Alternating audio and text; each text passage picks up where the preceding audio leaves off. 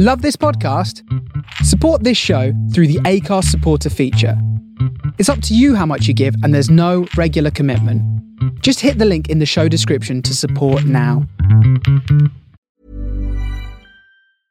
I'm Sandra, and I'm just the professional your small business was looking for. But you didn't hire me because you didn't use LinkedIn Jobs. LinkedIn has professionals you can't find anywhere else, including those who aren't actively looking for a new job, but might be open to the perfect role, like me. In a given month, over 70% of LinkedIn users don't visit other leading job sites. So if you're not looking on LinkedIn, you'll miss out on great candidates like Sandra. Start hiring professionals like a professional. Post your free job on linkedin.com/people today. Hey there, it's Michelle Norris. I'm host of a podcast called Your Mama's Kitchen. When I travel, I'm usually looking for a way to find a taste of home when I'm not at home. And one of the things I love to do when I am at home is entertain. And Airbnb allows me to do that. When I was in California recently, I rented a house that had a great kitchen. And when we were sitting around the table, we're all thinking, we're in someone else's house. Someone could be in all of our homes as well. If you have a home, but you're not always at home, you have an Airbnb. Your home might be worth more than you think. Find out how much at airbnb.com/host. Hey, I'm Ryan Reynolds. Recently, I asked Mint Mobile's legal team if big wireless companies are allowed to raise prices due to inflation. They said yes. And then when I asked if raising prices technically violates those onerous two-year contracts, they said, "What the f*** are you talking about, you insane Hollywood ass?" So to recap, we're cutting the price of Mint Unlimited from $30 a month to just $15 a month. Give it a try at mintmobile.com/switch. $45 up front for 3 months plus taxes and fees. Promo rate for new customers for limited time. Unlimited more than 40 gigabytes per month. Slows full terms at mintmobile.com. Talk to another writer. Who? Oh, Jesus. You throw a rock in here, you'll hit one. Do me a favor, Fink. Throw it hard. This is Writers on Film, the only podcast dedicated to books on cinema.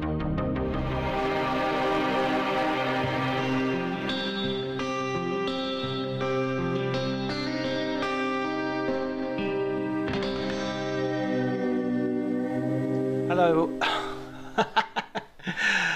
Hello everybody and welcome to Writers on Film. My name is John Bleasdale. I am a writer and film critic, and today I'm going to be talking to Dr. Neil Fox, and I've got to give him his doctorate because I use my doctor in my Twitter profile, which is Dr. Jonty, DRJONTY, in case you want to follow me. Neil is a academic, a teacher and a film writer, a screenplay writer. He is working on a book currently for the BFI about music films. He has written several shorts and a feature. It's Natural to Be Afraid in 2011, a feature film Wilderness 2017, and he's written a bunch of other stuff. He's been an associate producer working with Mark Jenkins on his latest film, and we're going to talk about a whole bunch of stuff. We're going to cover a lot of that ground, and we're also going to talk about the way screenwriters and writers generally are portrayed in movies. So that's going to be a sort of broad theme of our conversation as well. It was great fun talking to Neil. He's also got a podcast which I should plug, The Cinematologists, which I've been following and listening to for some time now, and it's brilliant. It's really good in-depth analysis, and yeah, it's also done really lightly and in a way that's very, very listenable. So you might want to check that out if you don't already. If you enjoy the episode, please remember to like and subscribe and do all those other things which continue to spread the word. It's working, so please keep it up. If you haven't done it already, then what's wrong with you? Come on, please, come on. But before you do any of that, enjoy the conversation.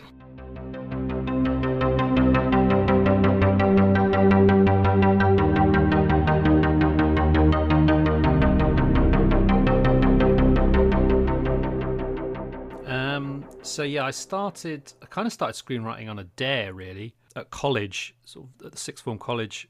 I was, sort of the usual sort of opinionated 17, 18-year-old who was sort of getting into movies and telling everyone that the movies that we were watching were terrible and why they were terrible. And someone sort of literally sort of said, you couldn't do any better. And I thought, well, I wonder if I could. And I didn't. That was when I stopped being really arrogant. But it was a kind of an honest question to myself, like, like, could I do better? Like I am sort of being this kind of person who's saying, this is bad and this is bad, and but what am I doing to really understand that or kind of do anything about it? So I started to write this feature film when I was at sixth form college, and like on a Word document, and it was at the time when you could sort of look at screenplays that were being released. Tarantino's screenplays had been released and stuff, and I managed to sort of find one in the library, and so I just sort of copied the format and started, and quickly realised that I was in way over my head. This was actually really hard, and my fledgling attempt was terrible. I mean, I still have it somewhere. It was called Darkness on the Edge of Town. Ooh, is that like the Springsteen? I was going to say, yeah, Bruce Springsteen reference. Yeah, it started a tradition which I still have, which is stealing titles from songs. I'm a big fan of that. Hopefully, the scripts have improved. But then around that time, I met someone in the year below me who was sort of the brother of a friend of mine. He was making sort of short films but wasn't writing, and we sort of bonded over a love of 50s B movies. And I said, I've just started writing. I can write one. And he had this title called They Came for a Day, sort of a Ray Harryhausen kind of Ed Wood style. And so I wrote that, and it was a sort of 20-page short, handwritten on on a legal pad. And I sort of handed it to him and said, there you go. And he liked it and was like, well, maybe we should make this together, which we did sort of a few years later, after we both took a diversion into starting a film festival in Luton, which is where I'm from, and then sort of starting a film company in Luton to sort of do film festivals and make films, and we sort of stayed there for pretty much up until I moved to Cornwall 9 years ago, doing all sorts, which included making a number of short films. So that's how it kind of started. How do you find the sort of the discipline of writing short films in terms of it, as you say, you sort of try also have done a feature. So is there a really big difference, or how is it for you? I do think there's a big difference. I really like short films. I've always really liked short films as a form to watch and to program and to make. I've always loved the freedom that they give. They seem to have more freedom than sort of narrative features, because they don't have the same expectations on them, So they're almost kind of sketches of ideas, or really kind of concise ideas that wouldn't play if you then had to consider the things that often have to go into sort of feature-length films. So even though, I sort of made a feature in 2016, I've since made a short after that, and sort of there's a couple of other shorts that I'd really like to make. I never saw them as a stepping stone, and I love teaching them. So I teach screenwriting, and I love sort of trying to get students to think that you don't need to worry about all of those expectations that come from writing a feature. And I'm not, when I wrote my feature that we made, I tried to really sort of not fall into those expectations and try to sort of push against them. But it's certainly easier with a short, and there just seems to be sort of a real purity to them that I think is sort of underappreciated. Those expectations, that's an interesting sort of concept to think about for a moment, because I was thinking about it the other day, of how there are certain sort of rules that we hear these days about feature film writing, and stuff like likability of your main character. Yeah, it's something that for a short, it doesn't really matter if you like any of the characters, because you don't have to spend that much time with them, I guess. Yeah, and also they're not really characters in the same way that they are in a longer work. They're often sort of impressions of characters. They maybe embody one or two elements that are sort of that you can sort of hook into for the duration, and or not. It might just be a pure concept where the character is a cipher to get through the narrative. And I think it's interesting that my students kind of are trying to make those kind of 10-minute shorts that I make them write as complex in terms of the characters as a feature, because I think that's the expectation. And increasingly with television, that there's such an expectation that we know everything about these characters at all points. We know their entire backstory, their entire psychology, and I think it feels quite reductive, even in sort of narrative film, to have to know everything about a character rather than sort of just spending time with them. And certainly in shorts, I hate it when you sort of try and, or when you sort of see a short film which is essentially a 90-minute feature crammed into 10 or 20 minutes. It's like let that form do its own thing. It's like writing a haiku, or or that sort of what's that? There's a discipline in Japanese calligraphy where you don't take your brush off the paper. You have to do everything in sort of one swift movement. It's that sort of discipline. Yeah, that's a lovely way of thinking about it. Thinking about the shorts as well that have sort of successfully been sort of transformed into feature films. I mean, I'm thinking of the most recent example I can think of is probably Whiplash. Damien Chazelle. I mean, in a way, that might be sort of a dangerous example to give your students, because that makes them, instead of doing a short film, they do a scene from a bigger film. Yep, and most of them have seen that, so they love Chazelle, and they come in, with that approach, and that's a long-standing approach. I think, when I programmed a film festival, I would often see shorts that were a scene from, or almost like the first act. You would get these sort of 25-minute or 30-minute films which have like the first third of a feature, and it was essentially like a calling card to try and get the money to shoot the whole thing. And I've never been a huge fan of that, but I can see the attraction. I can see the attraction of saying, look, here's the story in a kind of capsule form, here's the sort of central conflict, here's what it's going to look like. And I think a short like Whiplash has enough tension in it to work as a short, and I probably prefer the short to the feature in many ways. But I think that it can work, and I think it often I think there's that film Mama as well. There's which was a horror film for a few years, which was quite similar. I think you can really sort of cleverly capture what's going to be the feature.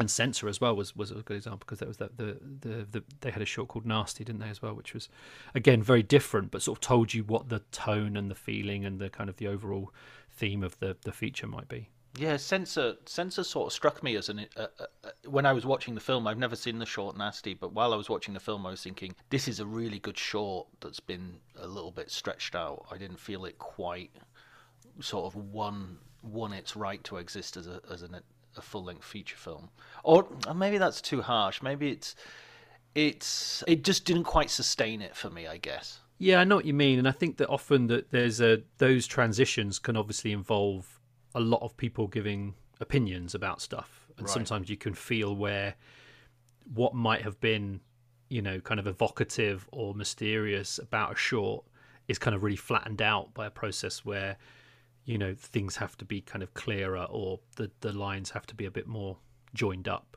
I think, you look at something like Saint Maud, which obviously is kind of similar time in terms of sort of release, but you look at Rose Glass's shorts, which are not directly linked, but certainly capture something that I think she was able to sort of maintain in that film, and with a bit more control than maybe you sort of see in Censor. And it's almost like they want to take the atmosphere and put a load of characters and a quote unquote plot in, but those things can often butt up against each other and not always in the best way. I think I was talking to Paul Cronin on one of these podcasts a while back, and he teaches screenwriting as well, and he was saying how if his students give him the first 5 pages of a screenplay, he always refuses to read them. He wants to read the last 5 pages.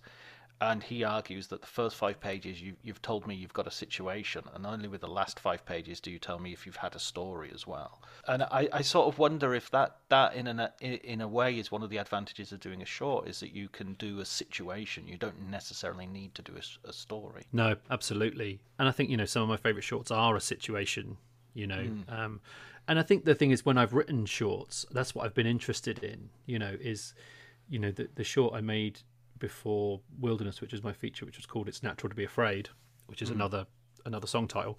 That was very much, I had this kind of almost this moment that I conceived. I thought, this would be an interesting moment, an interesting sort of setup. By doing a short, I was able to kind of explore the kind of the dynamics of the moment, and then hint to, who these people were that were involved with it, and sort of we filled in a little bit about some of the kind of the context of,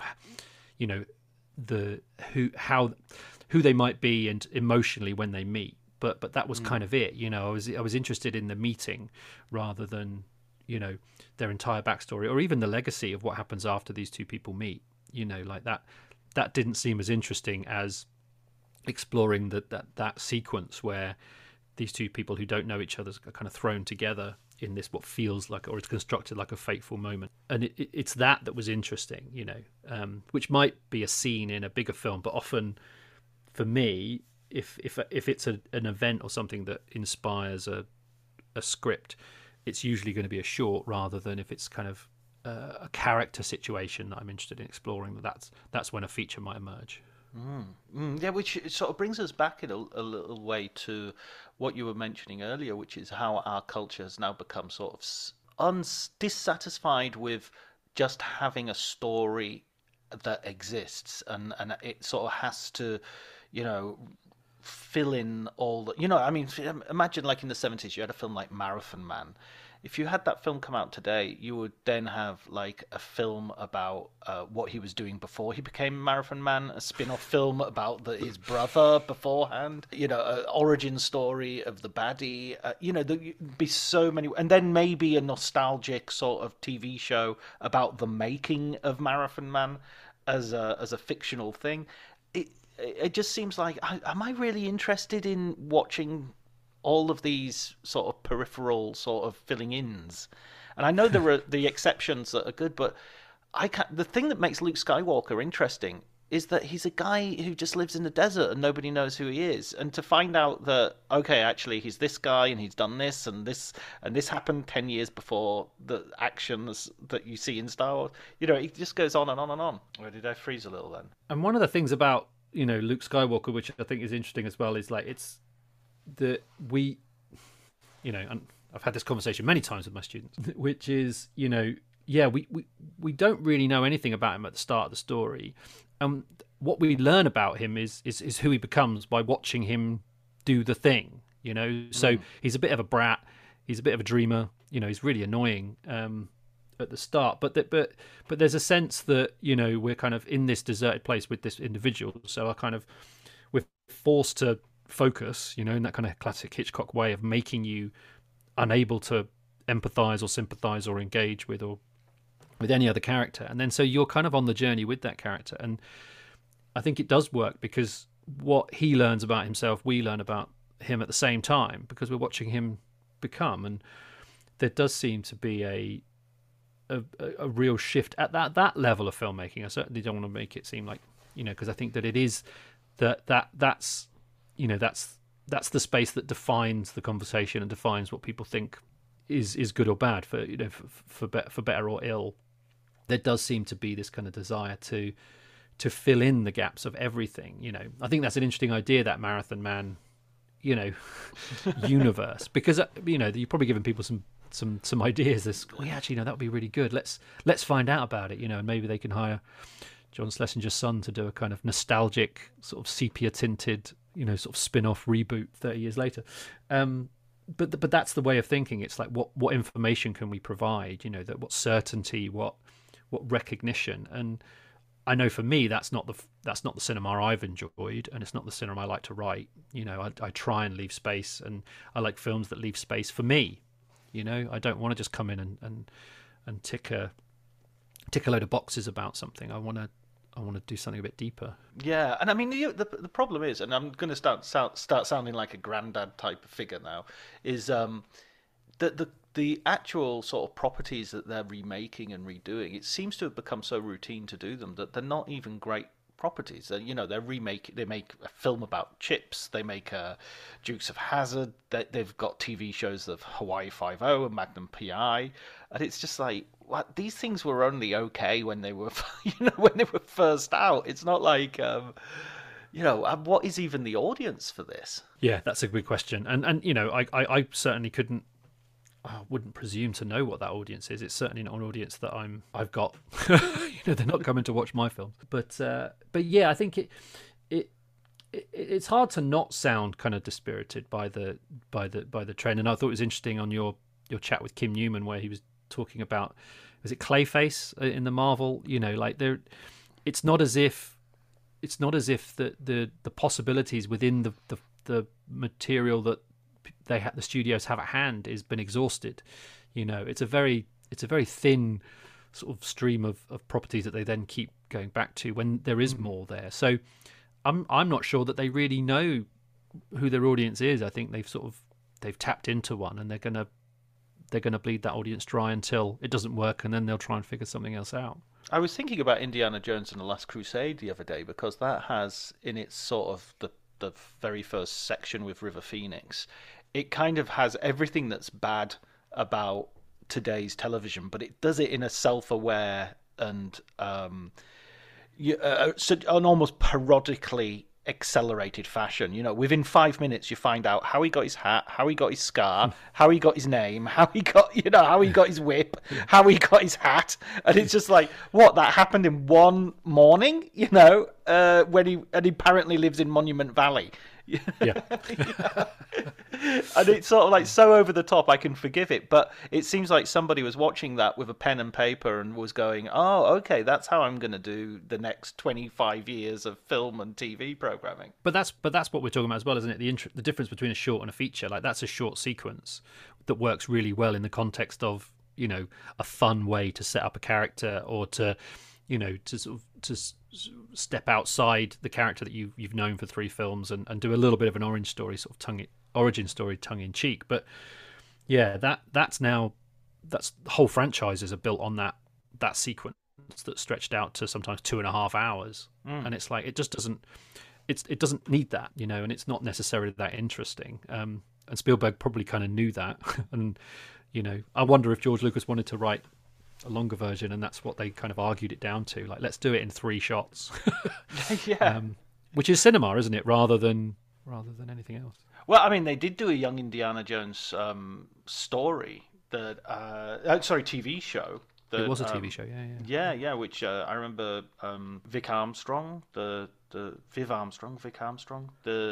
stuntman, directed a few episodes because I read his autobiography, and he was very he was very proud of the work he had done on that. So to sort of move on to the idea of, so you're writing screenplays and everything. Do you, when you watch a movie and you see like a screenwriter depicted, do you sort of go, there I am, now I'm the hero of this story? Yes, I feel very seen. I think younger me did. I think that seeing Barton Fink quite early was very much a, probably an unhealthy attachment object to be like, oh, actually there's, it's an honourable, terrifying, kind of really unappreciated and ultimately destructive thing that I'm doing. And in your early 20s, you're like, yeah, this seems like something to pursue. I like that kind of romanticism. The kind of the doomed romanticism of it, I think, is and I think, but as I've kind of got older, I kind of realise what that is sort of tapping into in terms of the history of screenwriters in Hollywood. Well, I guess kind of not necessarily the history of screenwriters in Hollywood, but certainly screenwriters, sort of post sort of in New Hollywood and the sort of the rise of the auteur theory. I think that they've always been at the bottom of the food chain, but certainly sort of accounts of screenwriters in Hollywood in the sort of the classic era aren't all universally that they were put upon and unappreciated and kind of ignored. That seems to have come in later as directors have sort of taken more prominence. Whether that's widened the gap or just made writers feel like they don't get the same credit, sometimes literally the same credit. Tell me about it. And I think that there are a number of films that really feed into that. But there are also films that kind of push against it and have a sort of, the screenwriters are a different kind of figure, particularly in the old, in sort of classic Hollywood films, I think. I mean, I agree with, when I first saw Barton Fink, I definitely had that sort of like, there's the writer, that's me, that's the, but rewatching it recently, rewatched it last week, and I just thought, oh my God, that's not the story at all. The story is this guy's a complete asshole who's basically got one idea that he keeps, and he just has no receptivity to anybody else, you know, or any other idea. He's got one story. Every time he sort of starts typing, it's, you know, a tenement building in New York, the fish hawkers cry echoes down the street, and it's it's like he's an example of just what you don't do as a writer. It's not that Hollywood isn't the baddie in that film. It's kind of it's kind of the writers are kind of all damaged individuals who just can't do their jobs. And that's something that sort of comes up again and again. It sort of changes with adaptation, I think. You know, the brilliant Charlie Kaufman film, where he's his own enemy in a really kind of direct way, and he does have a kind of very ambivalent relationship to Hollywood and to the industry, but it's kind of the idea of the industry more than it's the actual reality of it. You know, he can't get on with, you know, the way that the stories have historically been formulated, and that sort of wears him down, and ultimately, you know, he kind of gives into it in such a beautiful way.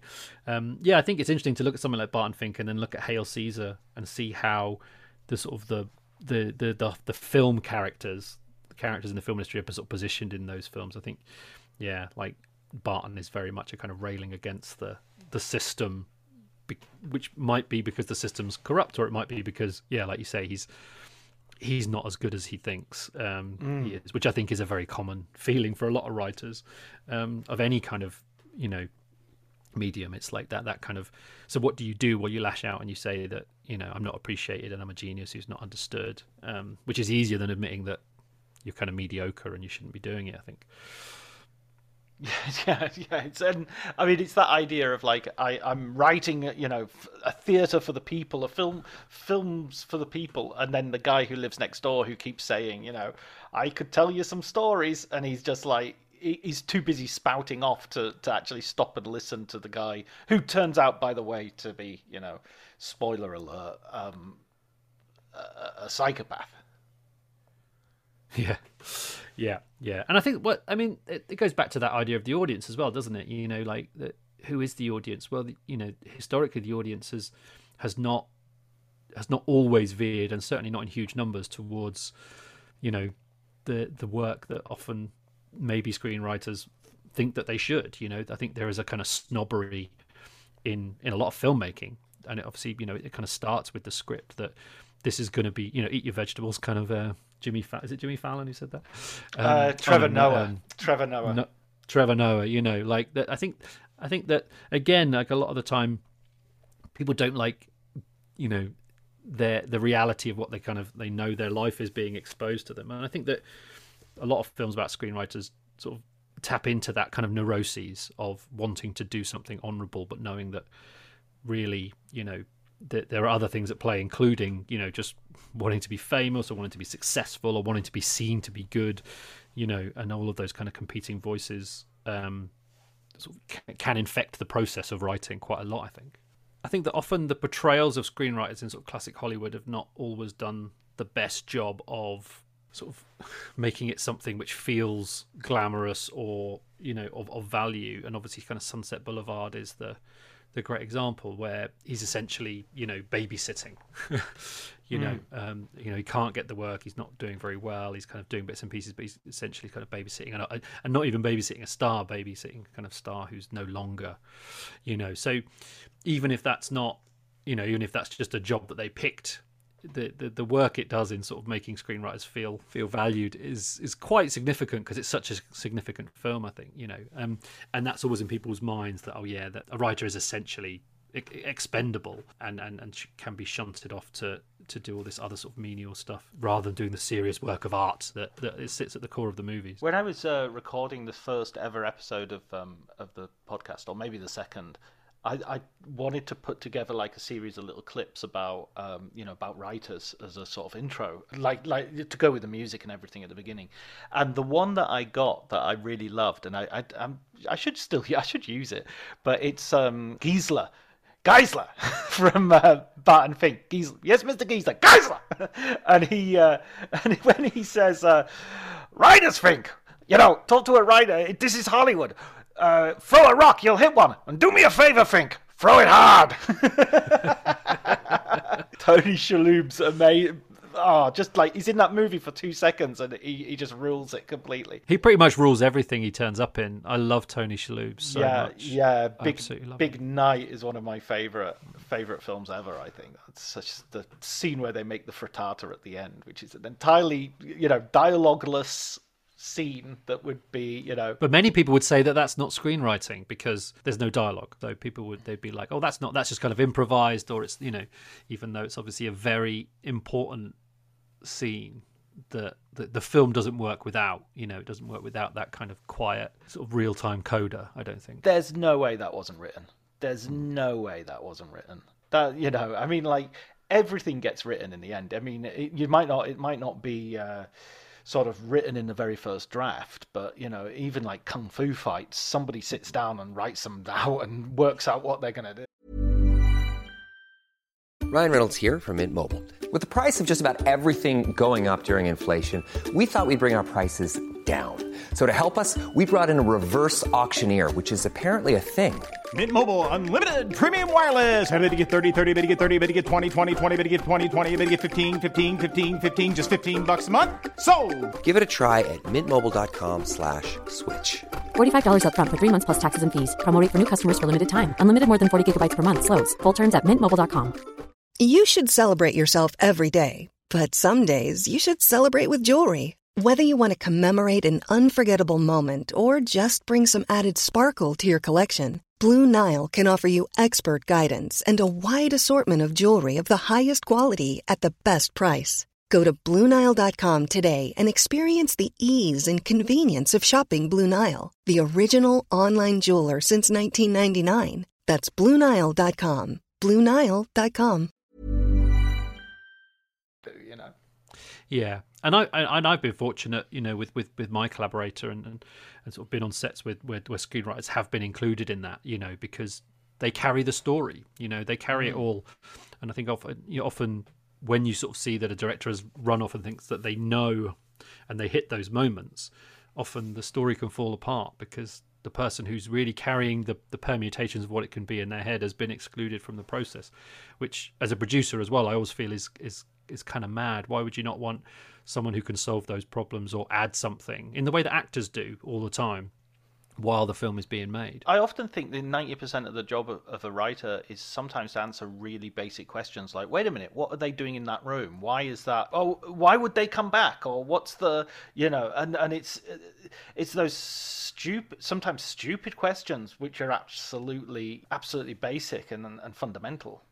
Yeah, the logic of things is really important sometimes. To broaden it out a little bit, you mentioned Sunset Boulevard earlier, and he's kind of, you say babysitting, but isn't he kind of a prostitute? Isn't that his job essentially? Isn't he just there to basically be eye candy and / or service Gloria Swanson's fading matinee idol? Yeah, I was trying to retain a little bit of dignity in the profession of the writer there, John, but you just blown that out of the water. I'm not sure if I prefer to be a prostitute or a babysitter today. There's not much of a. But I was thinking of Breakfast at Tiffany's and George Peppard's character in that, who's basically sort of a Truman Capote stand-in, but he's figured as a gigolo. He's, Holly Golightly is the prostitute, but also so is I can't remember his name, but so is the writer and the narrator of Breakfast at Tiffany, Paul Varick. I've remembered his name. Well, I think again that maybe is one of the insecurities that writers have. That the process of writing, regardless, is one of constant compromise or sort of paying lip service or doing something that you feel is kind of taking away the kind of the purity of the thing, and that I think probably seeps out in a lot of ways in terms of these representations that they feel. It certainly happens in adaptation. He just feels kind of dirty doing the thing, but he's compelled to do it anyway. There's certainly a sense that there's a kind of darkness that lurks within the writer as in terms of what they're doing and why they're doing it, which I think the film industry is such a great way of exploring that, because it's just seen as innately seedy and shallow and sort of out for the bucks, and occasionally getting hit by rocks thrown by Mr. Geisler. Who would you say are your favourite screenwriters that you sort of almost treat like a director, in the sense that I'll go and see a film by that writer? Well, Charlie Kaufman is probably the obvious one. Did you read his novel? I haven't. It's sat there. It's literally sat by the bed, keeping the house up because it's giant. But no, that came out while I've been working on my own book, so it just felt like that was just too much of a sort of a distraction. But I do want to, and I'm very curious as to what his writing on the, sort of his novelistic writing is like compared to his screenwriting. Yeah, he, and I think that's probably a lot to do with kind of my age, sort of being John Malkovich at a kind of a young age, and again, sort of he just gave a whole new, well, it's a weird one, isn't it? Because he gave a whole new sense of like the dignity of writing and sort of the art and genius of screenwriting in a way that you could really see how it was his imagination that was coming up with that stuff, and his ability to not just have the ideas but to deliver them in such interesting and intricate ways, I think is amazing. But of course he was not happy with that and wanted to direct, which I completely understand, but also kind of made this kind of symbolic, unattainable thing, where it's like there is only one. There is only one of him. I think historically it's Billy Wilder either working with I.A.L. Diamond, particularly sort of in the late stuff. I love that relationship, or Charles Brackett in the early days. I think he was a great writer. Weirdly, even though I don't direct, I think that some of my favorite writers are directors who seem to be able to write really, really well, which would be Wilder or more recently like Paul Thomas Anderson. I think is a great writer, and yeah, those are probably my sort of my favorites in terms of the ones whose work I go to when I'm kind of teaching what you might call classic narrative screenwriting. I always think of people who are sort of writer-directors like the Coens and Tarantino as well to some degree. And sort of, I've read their screenplays, but I always read them with an idea of they know they can do this. They know that they've not got to give this to somebody who's then going to say,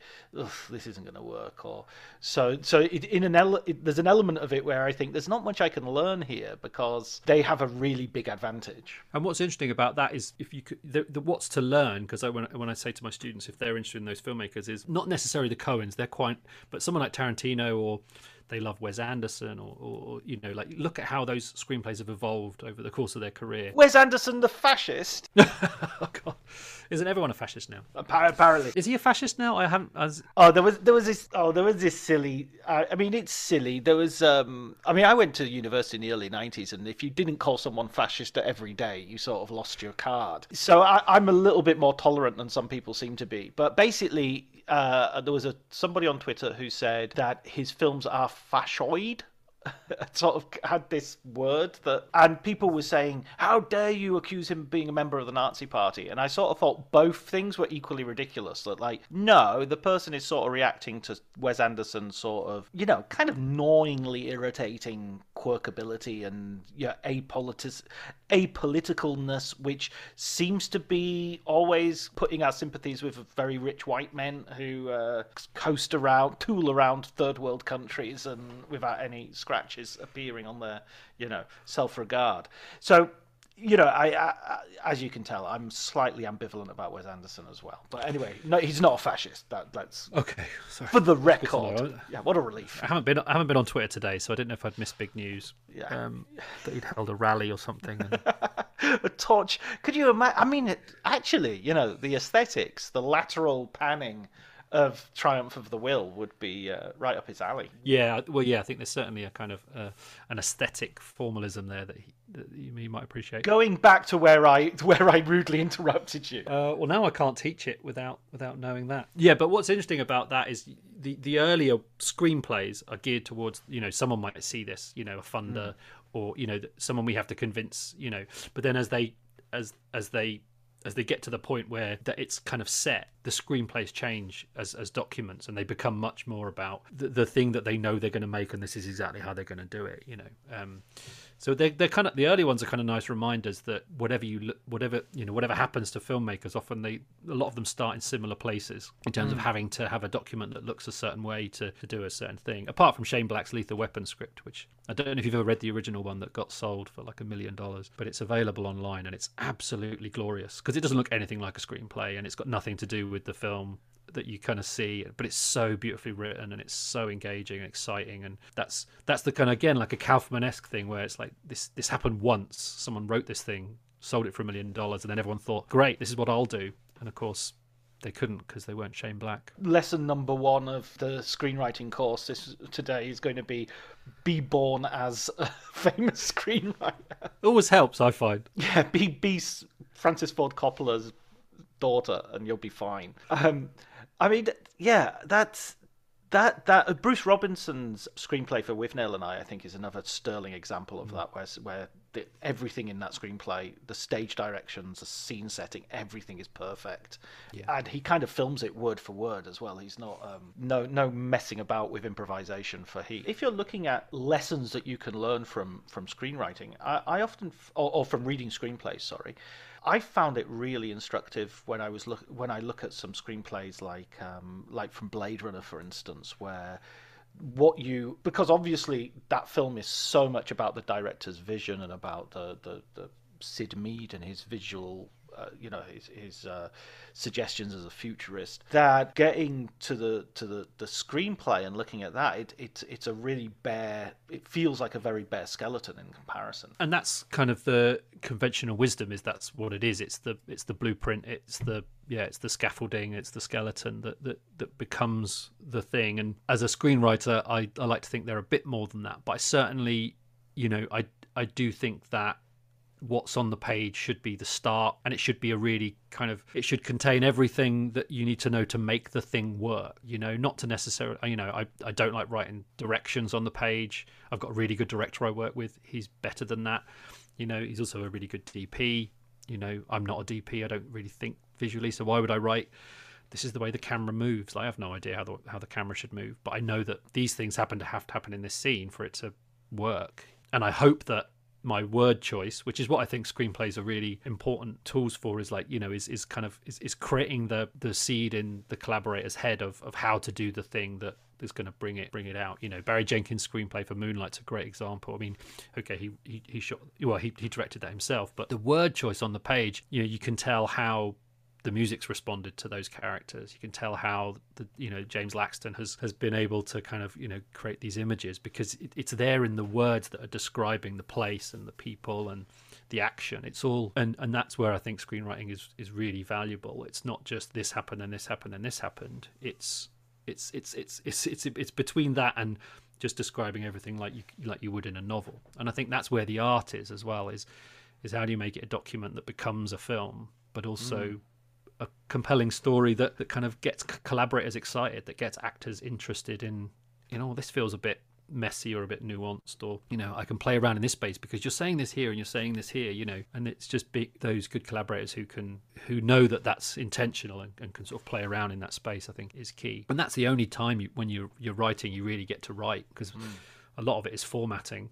And a lot of it is trying to be clear for production, and that's quite boring. So where's the space to do the job? And if you're like me, you're a writer who doesn't direct, that's even more limited. I think that a lot of writers who end up directing don't have to worry about that, because they'll bring all of that flair and imagination to bear in other ways. I always try to think of it as like a mood board. Everyone talks about mood boards as this sort of big thing of presenting a document which will give. And I think, well, what if you should really be doing that in the script as well? I mean, yes, I totally understand the efficacy of those things when you're trying to get financing for a project and everything, but that same sort of intentness of I really want to evoke something should be in the script, the original script. That's really interesting, the mood board idea, because I teach filmmaking and students make mood boards all the time, but you can tell the difference between a mood board where a student has thought about the depth of the story that they want to tell and knows the work that they're trying to sort of tap into and evoke, and students who've just put blue scenes from films in Google image search and then taken all of those films and put them in a mood board, and so you've got Bergman next to Nolan, and you're like, how's this going to work? So, but again, I think that's the same thing. It's like it should be on the page, and I think that at the end of when you write a script, whether you've done enough to do that, or whether you are just sort of scrabbling around and hoping that it makes sense or that it works. How do you see the film that you're writing? I mean, do you I hear a lot of people sort of or read a lot of interviews with people, and they're sort of saying he'd shot it in his head already, he had it in, especially especially directors obviously, but as a writer I always find it, I'm always looking where to put my foot next, so I find it difficult to think of it in a much broad way, and I certainly don't have the film in my head. Yeah, no, I have a film in my head. It's probably not a very good one. When I'm, he says about the film as it's finished is hopefully better. But yeah, I think that like I have a kind of a sense of the movements and a sense of the place and how the characters might move around a scene in order to try and get the emotional beats. Talking about process is always really hard without sounding ridiculous and saying things like emotional beats, but I'll do my best. Men in tights. How hard can it be? Thank you for bringing me back to earth, John. I appreciate it. But yeah, so and an example in the feature that we made, the opening sequence, I saw the opening sequence in my head really clearly, and almost to the points where I wrote it as cuts, which I very rarely do, but that's how it sort of came. So I was like, that's how I'm going to write it. That's how I see it opening the film. And then gave it to my collaborator, and we were both producers. And he sort of said, the first thing he looked at was like, this is expensive opening. And I was like, yeah, I don't think this is how it should open necessarily. Like this is, but this is how it came in my head. And I know it's expensive because all of it was set dialogue in a moving car, which for a micro budget film is a sort of a big no-no in terms of cost. So I said, like, even though it looks like it's very prescriptive, I'm not tied to this being how it's filmed. It's just this is how it needed to be written in order for me to get it on the page. And he didn't shoot it like that at all. It's very, very different opening in Wilderness. But the feeling was the same. Like it captured something of what I'd written in terms of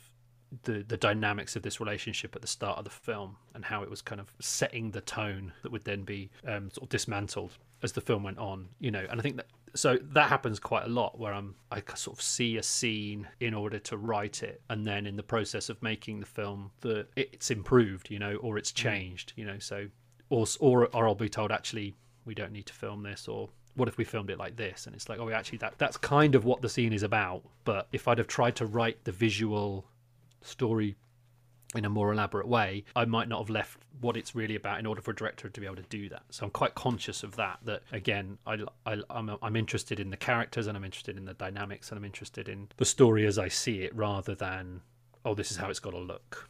I'm not really interested in that. And I like the process of watching it happen. I like working with actors, and I like seeing it being directed, or seeing a DP kind of, I'm like, wow, I would not have thought to shoot it like that. And I'm kind of amazed that that's what they saw in the script. They think, oh, this is the way of doing that. I like that, because more than anything, I like filmmaking. I like watching filmmakers work, which I get a big thrill out of. I mean, I think to do this, you have to sort of be able to do something which is paradoxical, which is take your ego out of the equation, but at the same time not do that to the point that you're just being rolled over completely, and that's the sweet point between those two things is incredible. It's like yoga but not a slug, something along those lines. Yeah, for sure. And I think that that's a difficult position for screenwriters historically, where the knowledge that it is they generally generate the story, or at least the storytelling in the sort of classic Hollywood studio system. They come up with that, but then they have to leave it behind, and it goes off, and they're not usually part of it. I think that's quite difficult, and indie film changed that in many ways, in good ways, but it's still a difficult thing, and it's still how do you sort of marry those two things, knowing that you are responsible for the sort of the nucleus of it, but also that ultimately once you're finished your job, there's so many stages for it to become a thing that you're kind of, unless you're a producer, you're not really part of. And then when you see the film at the end, it's so far away from where you were that it's hard to sort of reconcile what you've actually done in the first place. Yeah, it's like last year's fingernails. They once belonged to you, but no more. What about? I mean, one of the things that I think is hardest as a screenwriter specifically, as opposed to any other kind of writer, and to compare it to other kinds of writers such as novelists who sort of perhaps have more cultural cachet, is the idea that any major novelist who is gonna, their stuff is all going to be published. I mean, especially if they reach a certain level of success, even their juvenilia is going to be, to some extent, archived and pored over and attended to. Maybe not published as specifically, but even then, maybe absolutely early stories by Raymond Carver or whoever will get an outing. Whereas screenwriters, even you look at IMDb and you look at like best screenwriters, you know, the Robert Towns and the William, the Chaveskis and they have like a handful of film credits. You know, they have like 10, 15, maybe 20, but they're vastly fewer than what they've produced in their lifetime, what they've actually written. I mean, how do you deal with that? Really, I think that's a really hard thing, isn't it? You know, I think, and again, it comes back to the fact that if you're a poet or even a novelist, or, you know, increasingly, certainly, the thing that you write can be released into the world at the time that it's finished. You write a novel, you could self-publish it, and it would be the novel that you've written. But screenwriters have never had that. You know, like, you write the screenplay, and I say this to my students because, you know, when I try and puncture the bubble, like, no one, when they get to the airport, says, oh, they've got the latest unpublished Robert Town. I'm going to pick that up for the beach. People don't read screenplays for fun, apart from people who are trying to learn more about screenplays. You know, they're not a piece of writing that exists on its own terms, unless like you say, that the film has been made and then people want to kind of go back in. And that's hard to know, that writing the thing is no guarantee that people are ever going to know that this thing exists. And yeah, that more than probably kind of other types of writing, I think that the percentage of work, that if you're actually a working screenwriter, I think that's the difference as well. Like you say, a lot of, you know, if you become a novelist who's published, the chances are, unless it's a complete disaster, that the next, you know, if you can maintain a pretty broad spectrum, a kind of a consistent streak, your work will be released. There's no guarantee as a screenwriter that even if you have one hit, that, or you have one film that's made, that the next one is going to get made. And so many are written and never made, or taken away from you and rewritten. You know, it's a very precarious profession, and I think that eats away at screenwriters. I think that's why many, even the screenwriters you mentioned there, like Paddy Chayefsky, was not a screenwriter by trade. He did other forms of writing, you know, and why there are so many writer directors, you know, particularly sort of post Hollywood system in America, and sort of internationally, why so many auteurs wrote and directed their own work and continue to do so, because it's more control over the thing that you've got, but it's also another job. You've got the benefit of being able to do the other thing, and I think it also is kind of, it's one of the things that is in representations of screenwriters, that fear that this is make or break, and why so much of Hollywood films about screenwriters are about compromise, about I want to get something made, and I want to be in this world, and you know I might be selling my soul, but you know, the reality is that, you know, if you don't, then you might not get another bite of that cherry. I was reading about Michael Cimino of the Charles Eldon book, who, again, he came on the podcast to talk about it. And there's this description of Cimino has a room that's just absolutely jam-packed with screenplays that he's written over the 10, 20 years that he's been out in the wilderness. And I've come across that so many times, that, you know, there's screenplays that Terrence Malick has written from the 1970s on, and there's screenplays that people have worked on, and, you know, big famous people. And I sort of occurred to me, well, why doesn't anyone, you know, when these guys die and, you know, this stuff might become available or whatever, why don't they ever just sort of like, oh, well, we'll take the screenplay by such and such? And it's just like, that would happen with a novel. You know, Charles Dickens dies, he leaves a manuscript behind, Mystery of Edwin Drood, where it's a half a novel, don't care, we're publishing it. But with screenwriters and even directors, the minute you're dead, your stuff is worthless, because if nobody is pushing it, then nobody is doing it. I mean, unless I can't think of an example of someone who's sort of like made a film out of it. I'm sure there have been 2 or 3 that's made a film out of a sort of a dead person's work, you know, screenplay. Well, the most famous one is AI, isn't it? The Spielberg and Kubrick. Yeah, good shout. But again, that's interesting because people didn't know what they were watching. Were they watching a Kubrick film, or were they watching a Spielberg film, or a mix of both? And what was whose, you know? And again, I think that comes back to the fact that people know that regardless of what's in the screenplay, that transition to film is, and I look at something that was edited like The Other Side of the Wind, you know, that was, you know, because I know what of this is Wells's script and vision, and what is an attempt to try and honour that, and what is an attempt to just do something else entirely. Like, I think it's complicated because of what screenplays are, but I think I like AI because I like the fact that I like messy films anyway.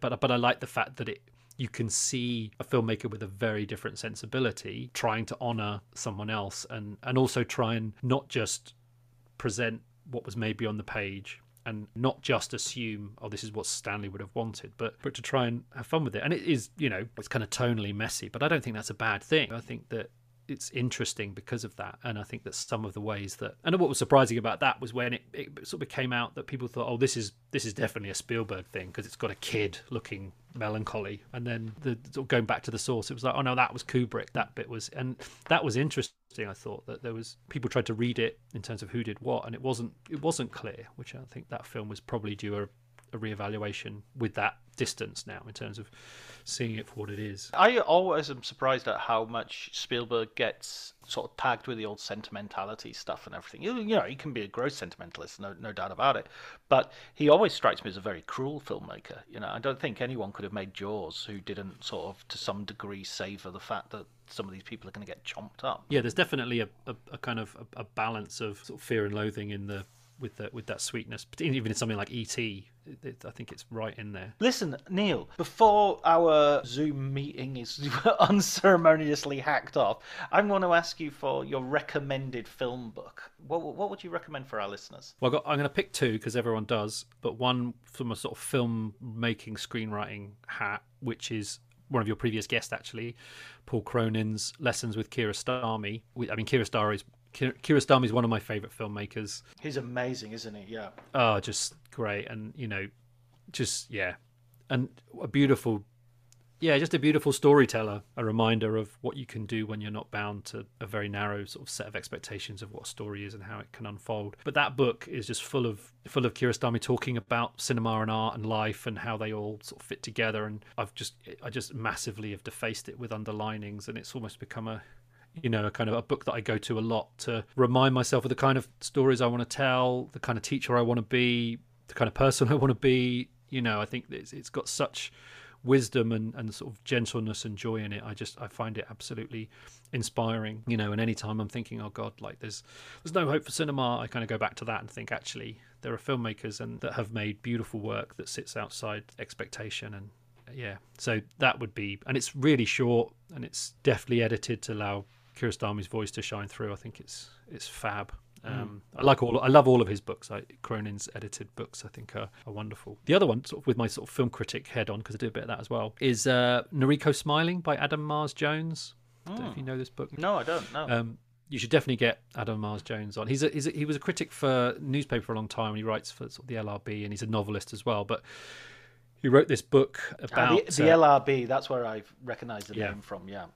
He wrote this great close reading of Ozu's Late Spring called Noriko Smiling, and it's a very short but really, really wonderful analysis. It, kind of starts in that position of why am I interested in this work? Why does this film do? He's kind of trying to unpack his own relationship to the film and really trying to get under the bonnet of what the film's doing. It's a beautiful piece of writing, and he's got a really interesting sensibility. He's got such a confidence that he's not interested in. He's not worrying about how other people view this film or how they view Ozu or how they view Japanese cinema, and he just kind of goes in with his own sensibility and sort of wrestles with it. It's a wonderful book. That sounds amazing. Definitely, that's going on the pile. Going on the ever-growing pile. Listen, Neil, thank you so much for agreeing to talk to me. It was absolutely fascinating conversation. Thanks for having me. I love your pod.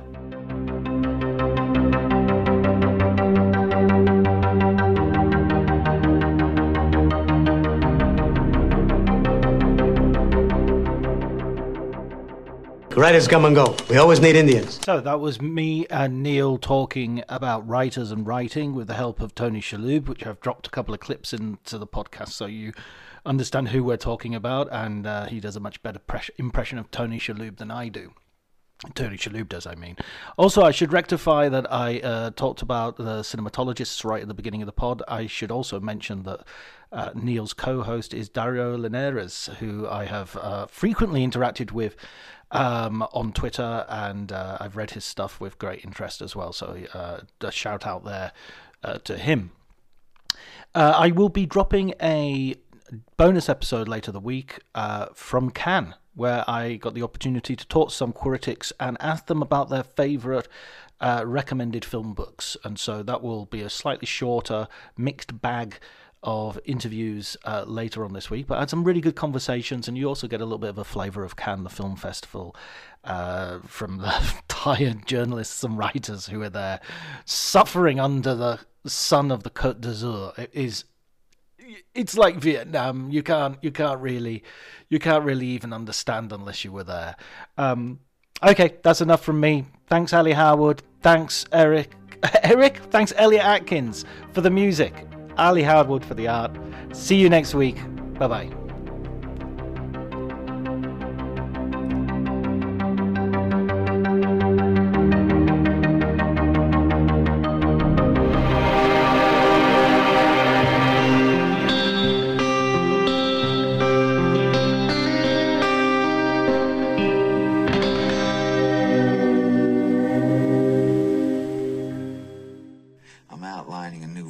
Project, and 5 months of peace is just what I want.